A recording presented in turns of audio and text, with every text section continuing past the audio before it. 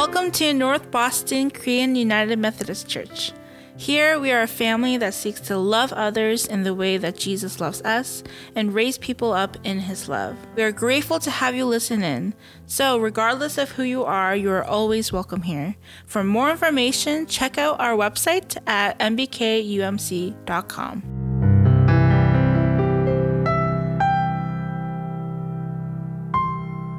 Today, our sermon passage is a little short. We're continuing in our sermon series through Acts, and we're going to be reading, just in person, we're going to be reading only 2 verses. We'll be reading Acts chapter 18. Acts is after John. Acts chapter 18, verses 9 through 10.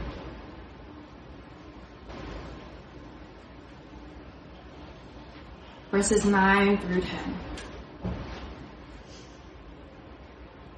This is the word of the Lord. Oh, before I say the word of the Lord, although we're not standing together, I just want to remind us wherever we are to hold God's word with utmost reverence as we read it, his holy and perfect word. This is the word of God. And the Lord said to Paul one night in a vision, "Do not be afraid, but go on speaking and do not be silent, for I am with you, and no one will attack you to harm you, for I have many in this city who are my people." This is the word of the Lord. Thanks be to God. Would you join me in praying together?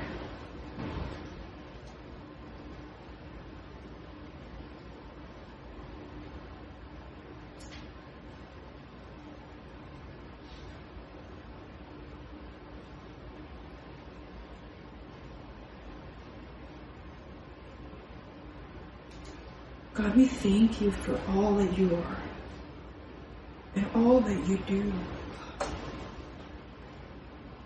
We thank you, Father, for your holy and perfect word. And we give you glory.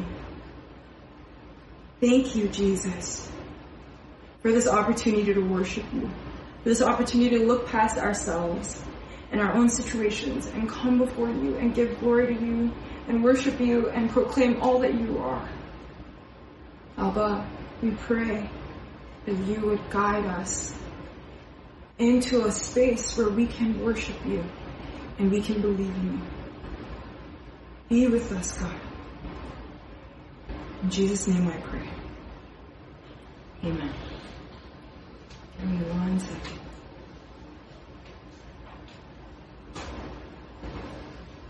Okay. So today we'll be talking about how God is with us. The title of today's sermon is I Am With You. I am with you. So we're reading this passage. Before I read this passage, or before I go into the context of this passage, I also just want to introduce a couple of verses to you. This is James chapter 1, verse 2. "Count it all joy, my brothers, when you meet trials of various kinds, for you know that the testing of your faith produces steadfastness. And let steadfastness have its full effect, that you may be perfect and complete, lacking in nothing." I'm going to go back to this passage a little bit later, but I want you to be able to really think through what's actually going on in James as I speak to you about the context of Acts. Okay, so the context of Acts is Paul is continuing through his missionary journey, and he lands in Corinth. He runs across 2 people, a couple. Their names are Aquila and Priscilla. Their names are going to come back next week's sermon. So keep their names in mind. Aquila and Priscilla. He runs into them. They're people of Corinth, and they're tent makers by trade. It says here, I love that God includes this, because God makes space for every kind of ministry at the table when he includes this. Amen. And what he's doing here is he explains that Paul was of the same trade as Priscilla and Aquila. And that Paul stayed with them because he was in the same business of work as them. Whoa. So Paul didn't do this full time? No. Paul was the first bivocational minister. And what I mean by that is Paul was full-time missionary. He was going wherever the Lord told him to go, and he was going in the direction of whatever God had called for him. But when he was in those spaces, he actually had a job. So let that be I don't know why I felt the need to emphasize that, but let that be a challenge to any of you guys who might feel a ways about ministry, or maybe feel that God is calling you to do something for the church, but you also feel vocationally called elsewhere. It's possible to do both. And you can talk to me later about it. But clearly, Paul was fully ordained by God to be a missionary, but by trade, he was a tent maker. That also debunks the myth that your vocation is your calling. God doesn't call you into a field of a career. Your calling is of a specific purpose for the body of Christ, for the furthering of his kingdom. So Paul was a tent maker by trade with Aquila and Priscilla while reasoning in the synagogue every Sabbath and trying to persuade Jews and Greeks. Now, I've preached a whole sermon series on 1 Corinthians. But a key distinction about 1 Corinthians is that 1 Corinthians is very, very special, where it's really about, it's about a city that is rich, with a very big disparity between rich and poor, and a lot of people of high standing, high status, worshiping God, and getting really cultural. Corinth is a very, very rich city. It's a center of commerce and economics and trade. And so there's a lot of merchants there. There's a lot of work happening there. And there's this whole, I don't know if you guys remember this, but there's this whole culture of patronage, of honor and shame, where when somebody gives you money and when somebody sponsors you, you honor them. And there's this whole system of influence, not necessarily just by money, but the main currency of influence in a community was honor. So that's the situation of Corinth. Okay? Lots of people with stiff necks, people who aren't doing that badly. And here Paul comes, a tent maker, with Priscilla and Aquila while reasoning in the synagogue every Sabbath and trying to persuade Jews and Greeks. Silas and Timothy, the scripture says Silas and Timothy, by the way, I'm explaining everything the beginning of Acts chapter 18 up till the verses that we read. So Silas and Timothy, it says in scripture that Silas and Timothy comes from Macedonia, but they still oppose Paul and revile him. The people don't listen to him, they mock him, and they oppose him. So Paul gets to a point in the middle of his missionary journey, while he is called to ministry as a missionary, as an apostle, as somebody who is sent. He gets to a point with the Jews and the Greeks in the synagogue of Corinth where he shakes off his garments and says, "Your blood will be on your own heads. I am innocent and I will go to the Gentiles." It takes, Paul is a very, very persistent man. But the Jews and Greeks, they not only oppose him, but they revile him. And it gets to a point where it is unbearable. And he says, "I've done what I can." He shakes off his garments. He says, "Your blood is on your heads." And he actually walks out of the synagogue and walks into a house right next to the synagogue. And in the verses leading up to this passage, so Paul walks out of the synagogue. He's basically, booed out of the synagogue. And so he walks into the house next door, and everybody in that house gets saved, including the ruler of the synagogue and his household, and a bunch of Corinthians that are neither Jew nor Greek. A bunch of Gentiles. So the house next door to the synagogue gets saved. Crispus, ruler of the synagogue, along with his family and many Corinthians, were saved and baptized.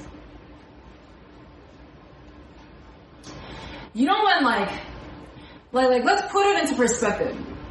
Like, what's really happening here is like, when a blessing is meant for somebody, but that person just undervalues it and then they kick it aside, and then the person that was next to them that was humble gets so much more.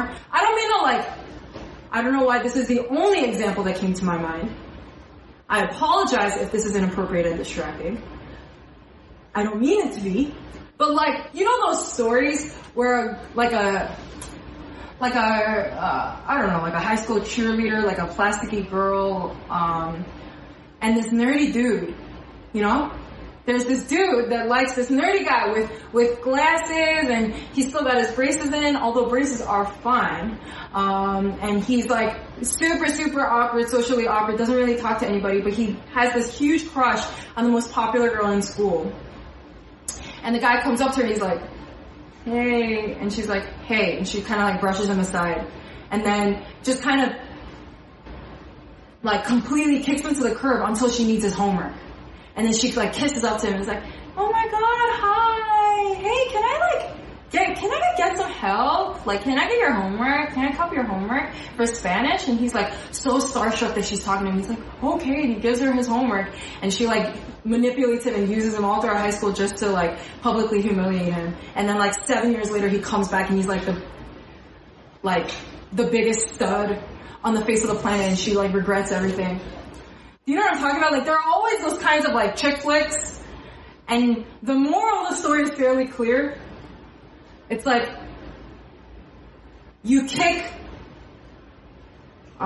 you never know what you have.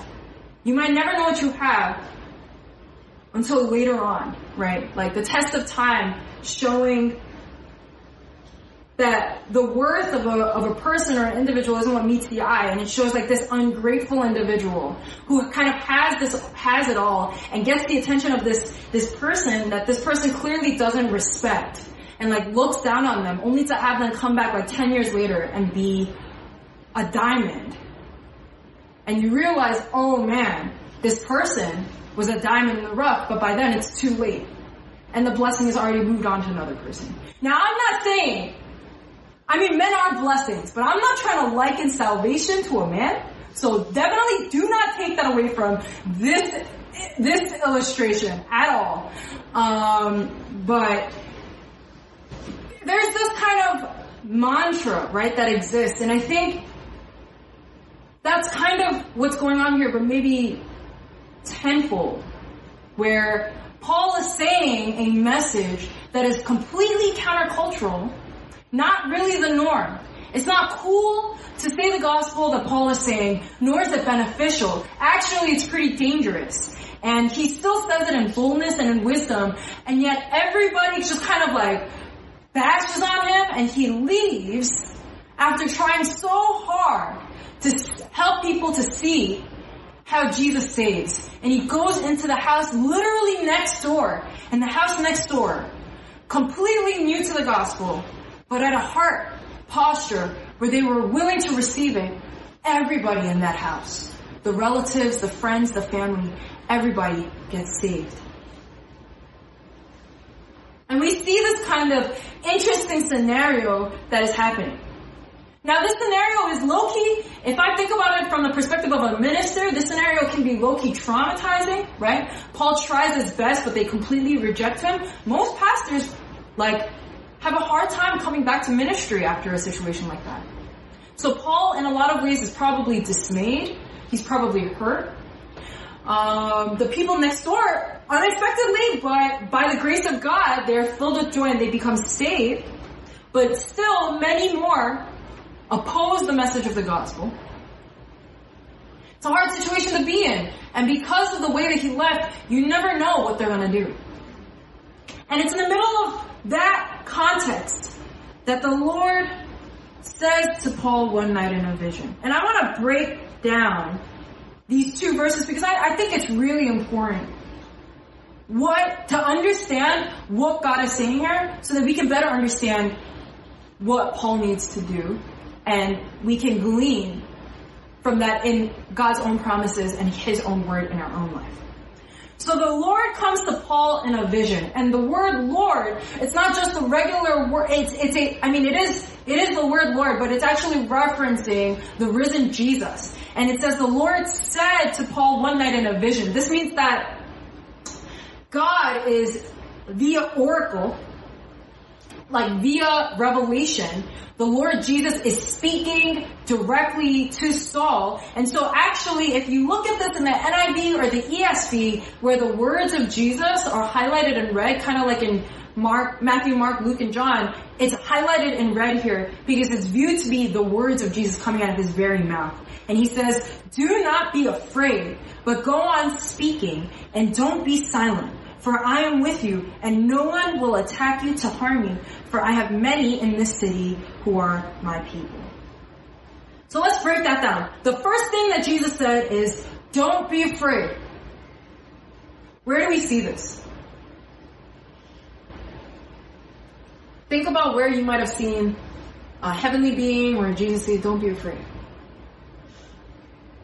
When God approaches somebody in the flesh, like when the angel comes to Mary to tell Mary that she's going to give birth to a son, the first thing that the angel says to Mary is, don't be afraid, because she was scared. We can also think of Joshua. Do not be discouraged. Do not be dismayed. God is clearly talking to Paul like this, partially because he's speaking directly to him, but also partially in light of Paul's circumstances.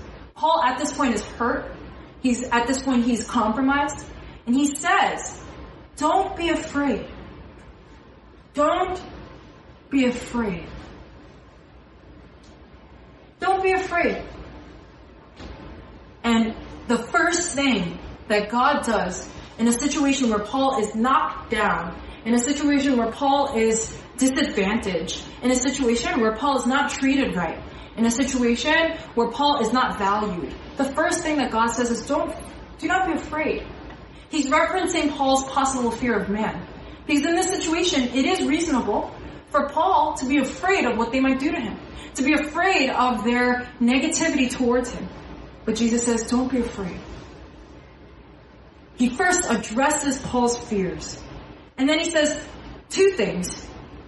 Go on speaking and do not be silent. This is both a positive and a negative.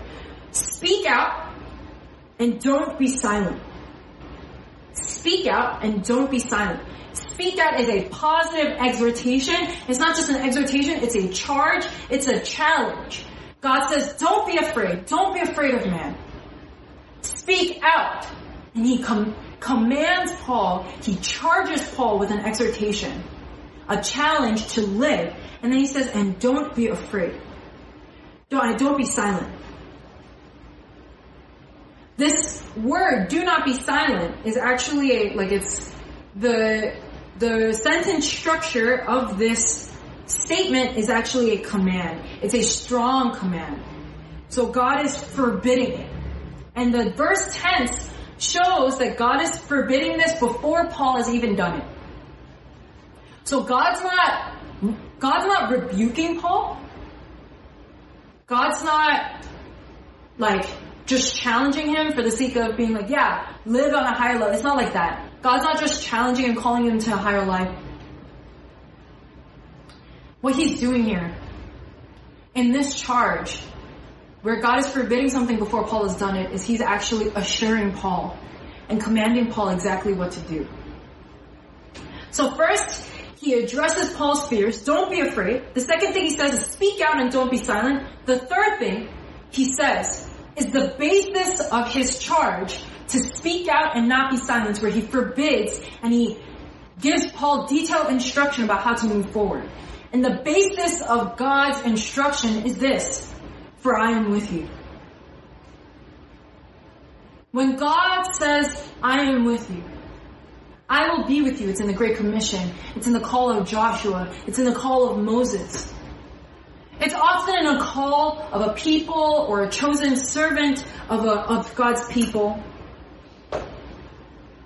And God's active presence is the basis for Paul's command to speak out and to not be silent. His active presence and assistance is God's basis and the focal point of this promise that God says to him. Don't be afraid. Speak out and don't be silent. Third, I am with you. And the fourth thing is protection. No one will lay a hand on you. God is promising something of the future. God is not saying, and I find this really interesting, because there are many ways to protect somebody. When you hug somebody who's scared, right, because the first thing that God needs to say to Paul is don't be afraid, which means that Paul was afraid. Even for a courageous man like him, Paul was afraid. What is the first thing that you say to somebody when they're afraid? You say, everything's going to be alright. In the end, everything's going to be alright. It's all going to work out, okay? But God doesn't say that. God says, I will be with you, and no one will lay a hand on you. He doesn't necessarily say that the storms aren't going to come. He doesn't necessarily say that it's all going to be rainbows and butterflies from here on out. But God says, I will be with you. To our fear, to our discouragement, to our dismay, when we encounter situations in an unwelcome way, He commands for us not to be afraid. He commands to speak out. He commands Paul to speak out and don't be silent. And then he says, for I am with you, and no one will lay a hand on you. And the fifth thing he says is also the second basis of his command and his charge. And it's, many more of my people are in the city. Many more of my people are in the city. So he says, instead of promising better situations, instead of promising prosperity, God promises His presence to us individually as He gives us a charge for the sake of His kingdom. But the second basis is not just for Paul, but it's for God's people. He says, many more of my people are in the city. That's actually not a reference to the present, but that's a reference to the future. God is saying, there are many that will come to Christ and know me through you in this city. I have something that I'm trying to do through you. And I have people that have been marked by me, that I have called mine. They don't know me yet, but I am sending you. Trust me, for there are many more that will receive me through you, and I will be with you. So don't be afraid. Speak out and don't be silent. Don't allow yourself to be silenced. 5 charges in these 2 verses. 5 charges. Do not be afraid. Go on speaking and don't be silent. For I am with you, and no one will attack you to harm you, for I have many in this city who are my people. So he promises to Paul 3 things after telling Paul to do 3 things. Don't be afraid, speak out, don't be silent. Don't be silent. I am with you, no one will lay a hand on you, and many more of my people are in the city. It's a hard word to hear from God. Because, see, Jesus comes to, like when a heavenly being comes to you, like when the genie comes to Aladdin, what happens? This magical, supernatural being comes to Aladdin, what happens? With 3 wishes, the genie flips at Aladdin. When the genie comes to Aladdin, what happens? When the supernatural being approaches Aladdin, what happens? With 3 wishes, Aladdin's life flips upside down. When you feel like God encounters you, you might feel like God is going to make it all better. I've met God now, so God's going to make everything all better. But in this situation, what God promises isn't prosperity, isn't good fortune. And it isn't the destruction of Paul's enemies either. What God promises is His presence, His protection, and His purpose. What God promises instead of prosperity is His presence, His protection, and His purpose. And this revelation in and of itself, God says, I will, I will, I will, I will. This is a promise. This is a capital P promise of God, of His presence, His protection, and of His purpose for the kingdom of God, for His people.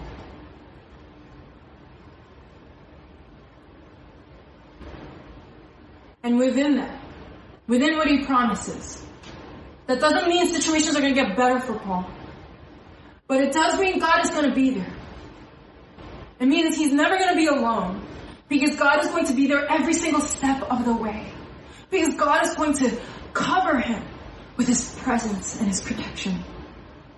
God is going to fill his ministry with purpose and conviction and fruitfulness.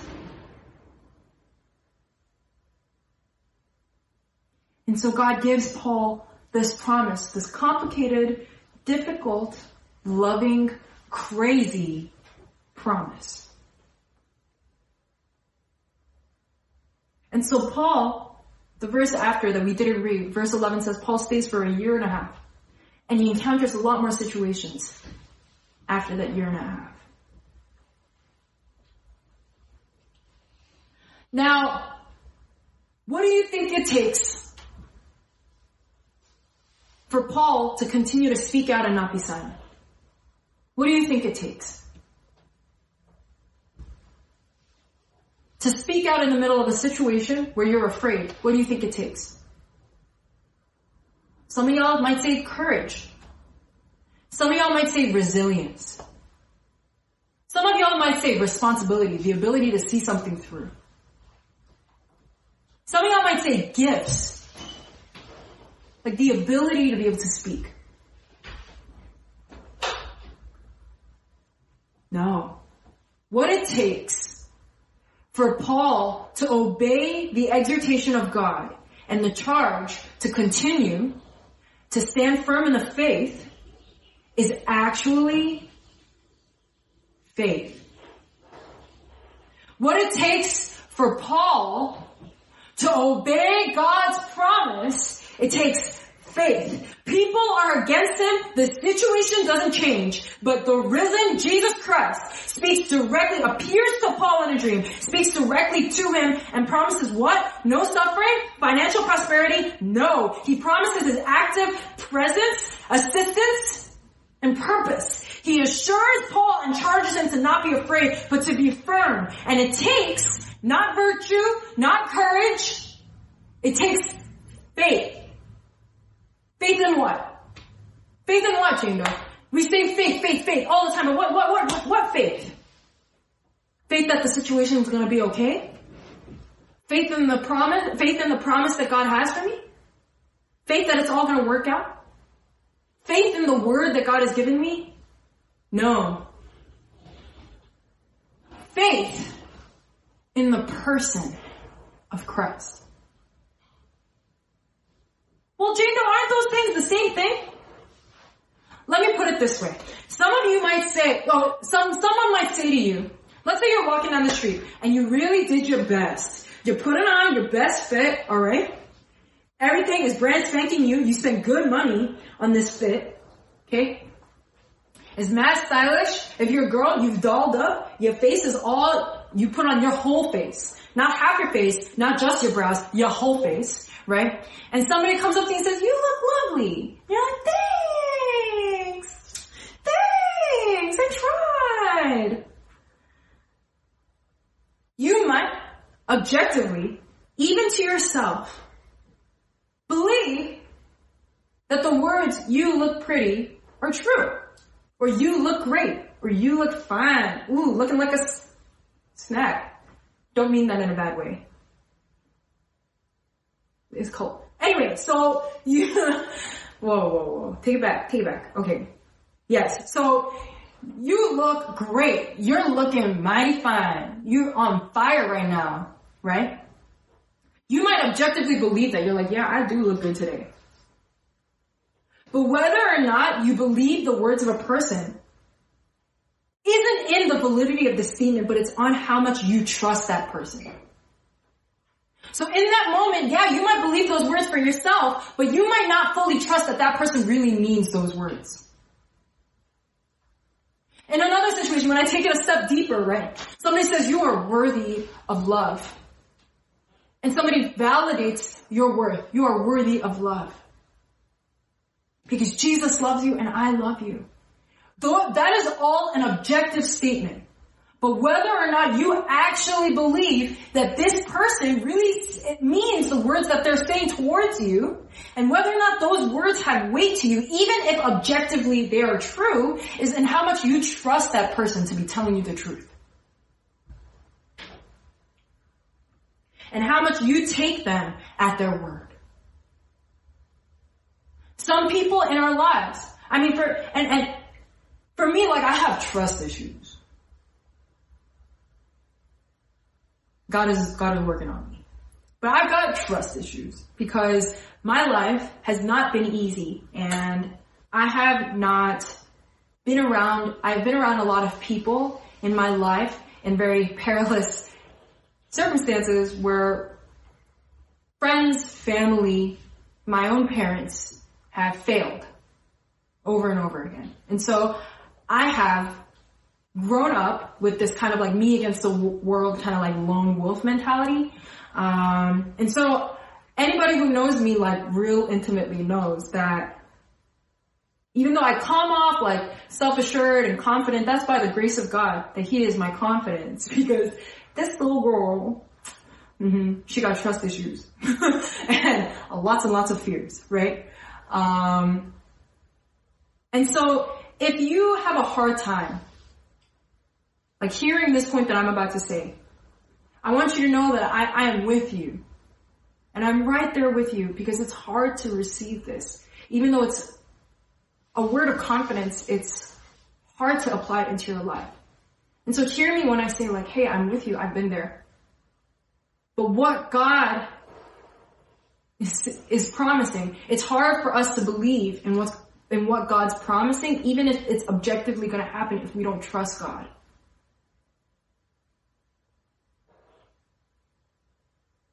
If we don't trust God, His words and His promises to us are null and void in our hearts. And that makes all the difference in our lives. Not that God's will for your life isn't going to happen. It's going to happen no matter what. That's what it means that God is God. But your peace, your security, your foundation, your stability depends on whether or not you believe Him. Not just believe in Him. When you trust Him, when He says that He is going to be with you. And sometimes our trust in God is also at our satisfaction at His promise too. Man, God, you can do all things. How come you're not making it any better for me? What did I do to deserve this? To you, I say, I feel you. I really, really feel you, because it's my birthday week and because I'm emotional. But I think I spent the first 18 years of my life asking myself that question all the time. You know, why me? And sometimes it's hard to trust God,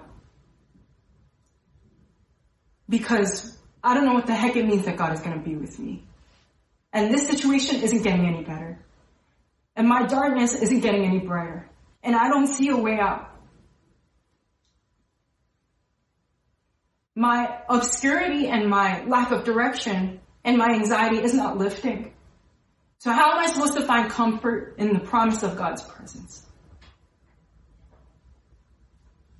What it takes, even though God's not necessarily promising what you want in the moment, what it takes is trusting God. What it ultimately takes is that trusting that God truly is real, that he's really alive, that he really, really loves you. And he ain't trying to leave you here. That he has his presence, his protection, his purpose for your life. Romans 8:28 says, "For in all things God works for the good of those who love him, who have been called according to his purpose." For in all things. All things. And so it doesn't take courage for Paul to not be afraid in a situation that is still fearful. And it doesn't take courage for Paul to still speak out in a situation where people are silencing him. It takes faith. Faith that God is truly who he says he is. Faith to trust God more than the things that you can see in front of you. Faith to trust that God is going to bring this all for the good of those who love him, who have been called according to his purpose. Faith, he's got a plan. Faith that even if he's got a plan, never mind the future, that right now, as you go through whatever it is that you got to go through, be it growing pains or terrible suffering right now, that God is with you. I read to us James chapter 1 verses 2 to 4 in the very beginning of this sermon, but I'm going to go back to it right now. James chapter 1 verse 2 to 4. "Consider it pure joy, my brothers and sisters, whenever you face trials of many kinds, because you know that the testing of your faith produces perseverance. Let perseverance finish its work so that you may be mature and complete, not lacking anything." The word face, when it says, whenever you face trials of many kinds, it means an unwelcome encounter. Another time that this word is used is when Jesus tells the parable of the Samaritan, when he says that Samaritan falls into the hands of robbers, where a Samaritan gets beat up and completely robbed of everything that he has. So that's the kind of word, like when you're hit with something that you didn't see coming. When you are hit with something that you didn't know was there. And it completely ambushes you. The word trial is a word of adversity. But it's not just regular adversity, because if it was regular adversity, it's a suffering. But it's a type of adversity where someone's worth comes out. It's not just pressure that's negative. It's the kind of pressure that turns a lump of coal into a diamond. So when you are hit with these things, when you are hit, we've been hit with a lot of 2020 is the year where we are hit with things. If 2020 is not the year, and through that God is revealed, if 2020 is not the year when we've been hit with things, and 2020 might be literally in a year, this trial. Because through it, the world, the quality and the worth of the world, the status of people's hearts, the integrity of our government, of our nation, of our global network, the integrity of individuals, the sanctity of families and of health, the integrity of church and community has completely come to the surface, and everything ugly has come out. But James extorts and encourages with the words, "Consider it pure joy, my brothers and sisters, whenever you are ambushed with adversity, because you know that the testing of your faith produces perseverance." This word faith is true devotion. The testing of your true devotion produces perseverance. Let perseverance finish its work so that you may be mature and complete, not lacking anything. Maturity is not about adulthood here. Maturity means the goal and the intended purpose of God, so that you may be completed. That the intended purpose of God will come into fruition. That might not be the word you want to hear. For those of us who are going through rougher times than others, and everybody is going through a rough time right now, to some degree, because of the situation of everything that's going on.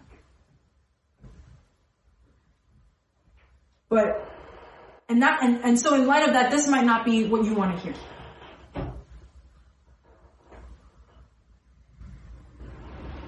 And yet,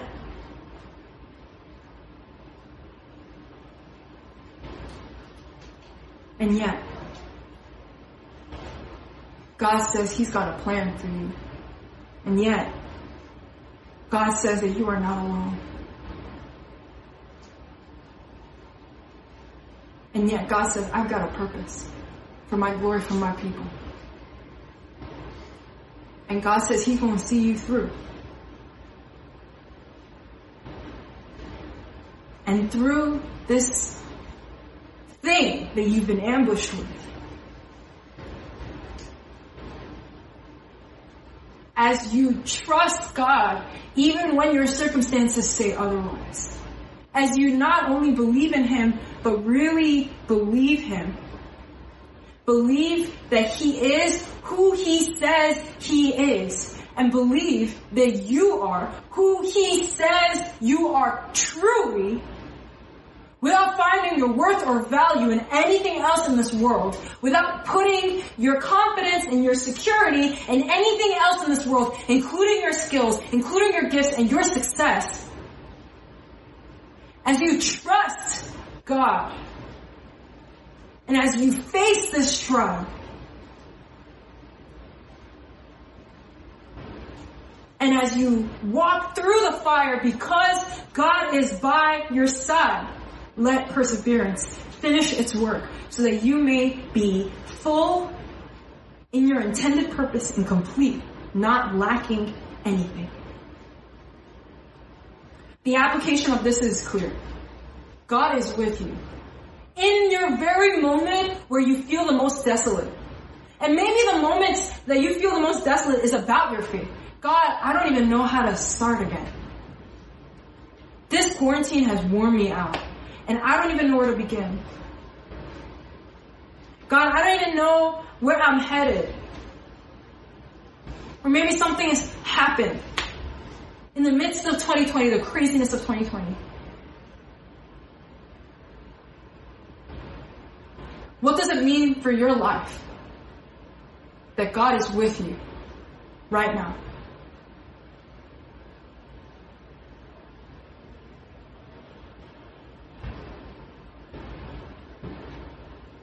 What does it mean that God is with you right now?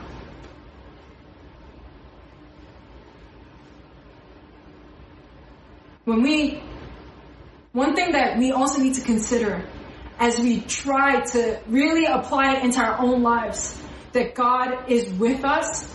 When you just do what you want instead of following God's will for your life, or even seeking out applying God into your life, that's not just a matter of pride. That's not just a matter of desire, but sometimes it's a lack of trust in God. It's like, I can't trust God to be there for me, so I gotta make this work.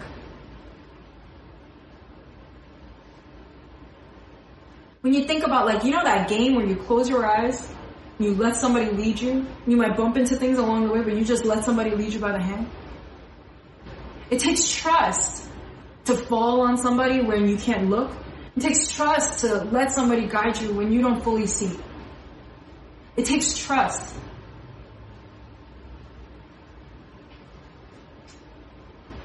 Another thing to apply is, how is your situation looking right now? How is the status of your family? How is the status of your work? How is the status of your school? What's going on with you? And maybe everything else is fine, but your insides are not.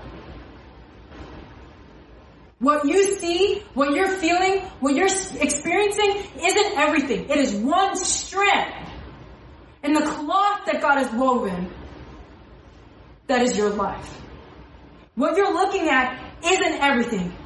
If God has told you, walk and go, even if it's water, He promises His presence.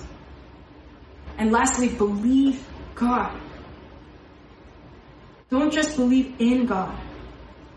Believe God. There's a praise song, and it says, I am who you say I am. Believe God. He is not going to leave you alone. Not even for a moment. Believe God. We're going to take a moment to pray. And as we pray, I really want you to be able to believe that for your own selves.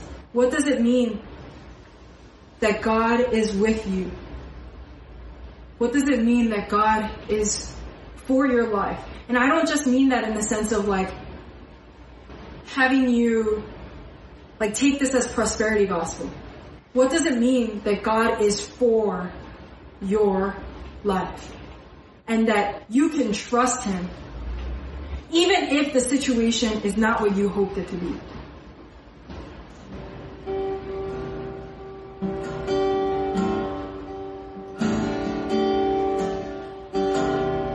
Would you lift a prayer with me? Would you say that you trust God?